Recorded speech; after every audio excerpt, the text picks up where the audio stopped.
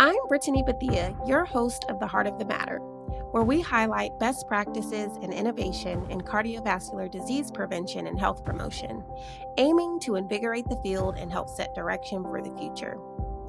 For those listening who don't know, cardiovascular disease is the nation's leading cause of death among both men and women, and the leading cause of health disparities. Heart disease, stroke, and other cardiovascular diseases also account for 1 in every 3 deaths in the United States. The month of February is always a special month for the podcast and NACDD. It's American Heart Month, a time when all people, especially women, are encouraged to focus on their cardiovascular health. Today, I'm excited to introduce our special guest, Robin Taylor, Vice President of NACDD's Center for Justice and Public Health, who will highlight NACDD's social justice framework and how it will be applied to the work in cardiovascular disease prevention and health promotion.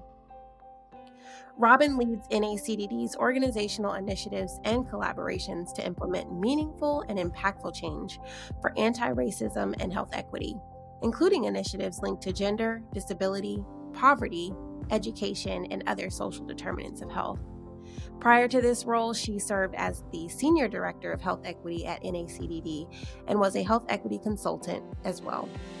Her work included a project to increase enrollment of minority men in the National Diabetes Prevention Program. Overall, Taylor's commitment to public service also includes serving as the Assistant Director of Health Equity for the state of Ohio. Robin, welcome, and thank you so much for being here today. Yeah, it's a pleasure to be here with you today. First, we'd love to hear a bit more about what inspired your public health career and the work that you're doing now with the social justice framework. Yes, I grew up in Cleveland, Ohio, on the east side of Cleveland. And in my childhood, I observed a lot of different inequities and always wondered why things were the way they were. I wondered why our city was very segregated. I wondered why different health outcomes were prevalent in my family, depending upon where different family members live. So I always had an interest in the what ifs and why are specific things happening health-wise within my community and within my family. And as a result of that curiosity, that led me to formal studies in education and higher education around policy, political science was my original degree that I declared at The Ohio State University. But I found myself, no matter what job I had growing up, it was always in service to community. Even starting out as a child, working in my family's food bank every 2 weeks, every other Saturday was a day to which we gave out food in the community. And I remember this as early as the days when the federal government gave out block cheese. I remember giving out block cheese to individuals within our community as a way to support families. That is all public health, basically. I also got to this point through my activity and experience as, if, believe it or not, back in the day, I was a candy striper. That's what I was in the university hospital system in Cleveland, Ohio. That is where I began to, as a teenager, make connections between health and the places where people learn, live, work, and play. And so as I continued throughout my trajectory in life, I just began to be more curious about the cause and effect and why different communities have different outcomes as it relates to poverty, as it relates to health outcomes, and as it relates to opportunity. Well, thank you for giving us a little bit of insight into what you were exposed to as a child and what really inspired your work in the field of public health. Can you tell us a little bit more about the origin of the NACDD social justice framework? What is it and how did this work come to be? The social justice framework has been an evolution, so to speak. NACDD has always had a commitment to health equity. That commitment started with the original health equity interest group in the early days of NACDD that evolved to becoming the Health Equity Council that you see today. But the Health Equity Council has always been committed to advancing strategies that promote health equity and equitable programs within community. We always have had these conversations, whether it be webinars, learning opportunities, resources that were developed, but there's always been this understanding that even if a person has high quality access to health care, if they don't have access to the things they need in their everyday life within their community, there still is a problem. And we all understood and talked quite often as a council about these things. We understood that, once ACA passed, all of us were talking and knew that even though we were providing a way for those that do not have health insurance to have health insurance, but we knew that the disparities were going to persist. And it was much more than just having access to high quality, culturally relevant providers, but it's about what happens in my community after I leave my doctor, after I leave my healthcare provider. Do I have access to the things I need to be healthy? And so let me give you an example of what I'm talking about. Just say, for example, hypothetically, I were to visit my healthcare provider and he says, "Hey, Robin, you are at risk. You're at risk for high blood pressure, for cardiovascular disease. There's a history in your family and you're overweight and your blood pressure is consistently high. I want you to go home and exercise 2 to 3 times a week. I want you to also eat lean, fresh fruits and lean meats. And I want to see you back here in a couple of months." But what if when I go back to my community, I live in a food desert? I don't feel safe to exercise in my community. I don't have the resources to pay for a gym membership because I am robbing Peter to pay Paul. So, we knew that even though access to healthcare was made possible or more readily available for more people, we knew that there were still some systemic and structural issues that need to be addressed. And hence, here we are at this social justice framework. When I tell you the framework was developed in partnership between the Center for Advancing Healthy Communities and the Center for Justice and Public Health. And as a result of our Thought Leader Roundtable that happened in 2022, it brought us to the table to say, look, let's take a look at the recommendations from the Thought Leader Roundtable. And one of those recommendations was to create a tool or a resource for chronic disease directors to really wrap their head around how they can use their position, their information to convene and to disseminate information so that we can create communities of high opportunity for everyone and break down those barriers to access to the things that people need to be healthy. This is how we developed or got to the place to say, hey, we need to develop a framework that can help plant the seeds of social justice and sustain this work over time. We had this Thought Leader Roundtable in Washington, D.C., and the Thought Leader Roundtable consisted of not only chronic disease directors, but we also had experts in the field, researchers from Emory University, the Kresge Foundation, Healthy Savannah. There were several people that joined us in this conversation. Not only were there chronic disease directors and others, but there was also representation from the CDC, their Office of Minority Health, Public Health Law Network also joined us as well. So there was a really good representation reflected in the conversation in the Thought Leader Roundtable. And that is something that we're really excited about, is that not only were we able to gain recommendations from our public health practitioners, we were able to bring partners together to get their perspectives and their expertise as to how to bring us together more to have conversations around closing the racial wealth gap and other issues that are presenting as barriers to optimal health for racial and ethnic minorities, those living below poverty in rural communities, and so on and so forth. That's really phenomenal to be able to bring together those groups of stakeholders, Robin. I know that there's been these 5 pillars to the social justice framework. Can you walk us through what those pillars are and how they relate to the work that you feel chronic disease directors specifically are primed to implement? Yeah, so, as a result of Leader Roundtable, there were some key takeaways or recommendations, and those 4 recommendations informed the work of the social justice framework. So let me give you an example of what those recommendations were. Number 1, understand the impact of racism and systemic oppression on the racial wealth gap. 2, discuss the implications of the racial wealth gap on population health. 3, discuss public health's role in addressing societal challenges. 4, develop draft recommendations for addressing systemic racism through a social justice framework and public health practice. And as a result of that, we went back to the drawing board and had conversations, did our research, and developed this social justice framework that consists of 5 pillars.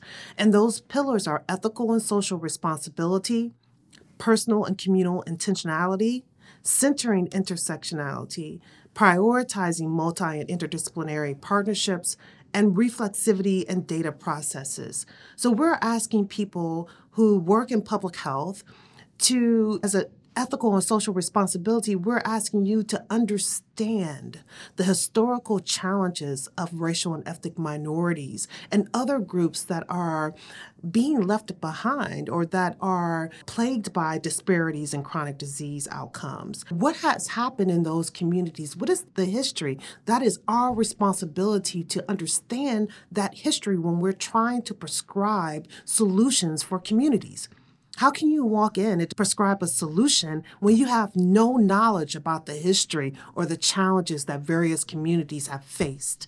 It's impossible. So we encourage our public health practitioners to have a sense of ethical and social responsibility, to be intentional about the work that they're doing. Not to just say, this is my 9 to 5, this is what I'm doing, but being intentional with expecting positive outcomes and making sure that as we understand the histories of various communities, of various groups, that we're intentional in how we're developing those strategies. Furthermore, when we mention centering intersectionality, we must, as public health experts and practitioners, understand the various challenges and barriers that individuals are faced with. It's not just one level playing, but there's a mixture of oppression that individuals are faced with on a day-to-day basis. And so we're asking that we develop programs and opportunities to engage with community that takes into consideration the several layers of oppression that an individual or a group may be faced with. It's not so simple to say it's just this one thing that that we are trying to address. So what I mean by that, let me give you an example. Let's say I'm a woman that is faced with needing to have a breast exam, but I have 5 children. I work paycheck to paycheck. I don't have transportation, but I know I need a mammogram. So if I am a public health practitioner that has worked within a local or state health department to develop a mammogram truck or a mammogram intervention for a community, if I'm taking into account the intersectionality of the populations we serve, I'm going to make sure that the service is either free or on a sliding fee scale, that the location of the mammogram service is feasible for those who do not have cars, whether that means making sure the site is accessible through public transportation. I'm also going to make sure there are childcare services available so that that is not a barrier for participation and completing a successful mammogram. It's not enough just to make the mammogram service available. It's to make sure that we're making the service available, but we're also making sure that we're striking down every barrier that could present itself for women to participate in having their mammogram done. So we're asking public health to center intersectionality and make sure we're looking at the various forms of oppression that one specific group may face and be able to mitigate those challenges when developing public health intervention. We're also asking folks to prioritize multi- and interdisciplinary partnerships, and that means bringing non-traditional partners to the table, as well as centering the community voice, because community knows what the challenges are, they know what they need, and they can enrich our services that we develop for our community just by taking into account their personal and lived experiences. We're also talking about those non-traditional partners like churches and commerce and sororities, fraternities, other types of civic engagement organizations, those people that we have traditionally left out, bring them to the table because I believe they can enrich the products that we deliver. And then with reflexivity and data processes, we're just asking that as we package data and share and disseminate data, that is done in an ethical way and is done in a way that tells the whole story and does not allow for the perception of a particular group to be demeaning. right? That there's something wrong with that group. And maybe that's why they're carrying the load or the burden of cardiovascular disease. No, let's tell the whole story so that people can understand what is happening and develop interventions that are effective based on telling the whole story when we are sharing data as public health professionals. Thank you, Robin, for really illustrating the connection between social justice and public health and why a framework like this would be needed and is so important for the field, not only in public health broadly, but applying it specifically to heart disease prevention. What's your vision for the framework? Pie in the sky, what would you want to see from states who applied this framework in health departments across the country? Well, my vision is that this is just the first iteration, right? This is the first product with a social justice lens. My vision is that we are going to work towards developing additional tools to help our members and other public health practitioners to apply a social justice framework to their work or to their practice. So, this is just the beginning of the conversation. I see us sharing additional resources with our members around social justice, but not only that, there's work that's happening internal to NACDD with regards to the social justice framework. So, for example, one of the things that I have initiated within the association is the NACDD Social Justice Integration Team. And so we're making sure that not only are we sharing this resource with our members and others, but that we're also operationalizing the 5 pillars within our day-to-day practice at NACDD.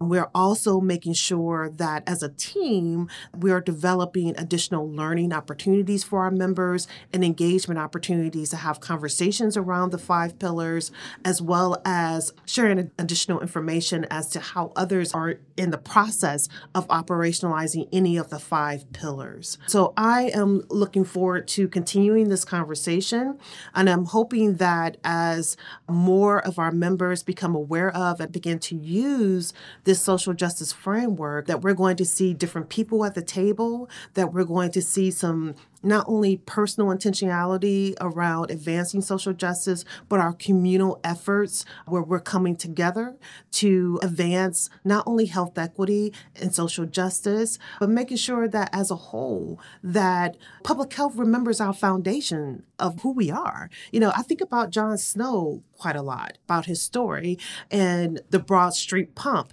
Yes, he did advocate for the closure of the pump, which he was successful in doing that. He was our first great epidemiologist, But the thing is that what a lot of people don't talk about is after he was able to successfully close the pump, the Broad Street pump, he then expanded his public health interest. He had a thing about nuisance industries in London, those construction or factories that were putting pollutants in the air. He began to share with the decision makers why it is that we need to have legislation as it relates to the factories and industries in London to make sure that we keep our communities safe. And so I want to bring us as public health practitioners back to that thought that, yes, we have the information, we have the data, we understand various concepts of public health, but we should be advocating and sharing information and making sure that our legislators, our decision makers, those who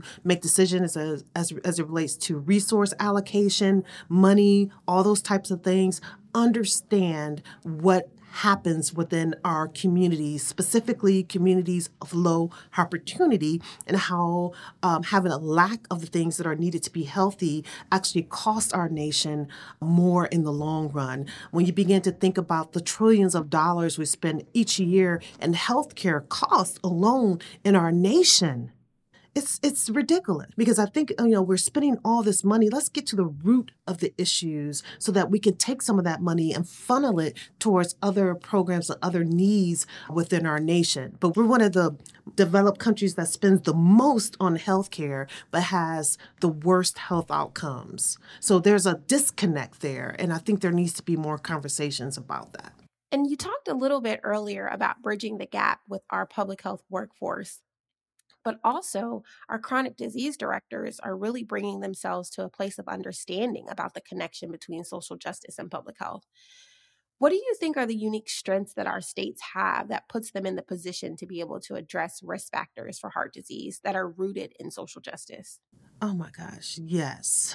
I really believe that chronic disease directors, again, can be conveners and disseminators of information. And I really think that chronic disease directors are uniquely positioned, not only within the public health department, but within community, because I believe chronic disease directors have the opportunity to meet different stakeholders and bring those stakeholders together to say, hey, look, in our state or in our nation, this is what's happening as it relates to cardiovascular disease. And as a result of this, these are some things that we need to consider. We need to make sure that we're advocating for fresh fruits and vegetables and lean meats at reasonable prices. We need to advocate for making sure that people have jobs and that we are advocating for making sure people have services to behavioral health and supports that they need. We are positioned to be the disseminator of data, information, facts that can help our decision makers to make decisions that lead to, again, what I consider communities of high opportunity for everyone. And what is a community of high opportunity? A community of high opportunity consists of a community that has jobs, healthy housing, infrastructures, great educational systems, right? These types of things, transportation systems that are effective and reasonably priced and get people to jobs and other places that they need to get to, that these different things are addressed. Right? That's a community of high opportunity. And those communities of high opportunity leads to systems of connectedness. It leads to giving power back to community. These are the things that are the root causes. We need to make sure that we're addressing not only what's happening immediately in our face and that the data is showing, but we need to address the root causes of inequities, getting to the root so that we can have better outcomes as a nation. And Robin, what are your thoughts about the capacity building opportunities that position states to be able to implement the social justice framework well? Well, one of the things that we are working on at NACDD are learning opportunities focusing on the social justice framework. Currently, we have our 2-day Foundations of Health Equity training that we offer to states, but specific to the social justice framework, we're looking forward to providing some learning opportunities for our members around the framework and how best to operationalize the 5 pillars of our social justice framework. Well, for those who don't know, the social justice framework is available on the NACDD website and will be accessible from the links in the podcast notes. I do want to take a moment just to thank you, Robin, for your time today and sharing not only your experiences, but your background and really helping us invigorate as we continue the work to prevent cardiovascular disease. To our listeners, thank you for joining. With gratitude to the Centers for Disease Control and Prevention for funding this effort, this podcast episode is brought to you by the National Association for Chronic Disease Directors, or NACDD. The National Association for Chronic Disease Directors and its more than 7,000 members seek to strengthen state-based leadership and expertise for chronic disease prevention and control. Established in 1988 in partnership with the CDC, NACDD is the only membership association of its kind to serve and represent every chronic disease division in all states and U.S. territories. For more information, visit chronicdisease.org.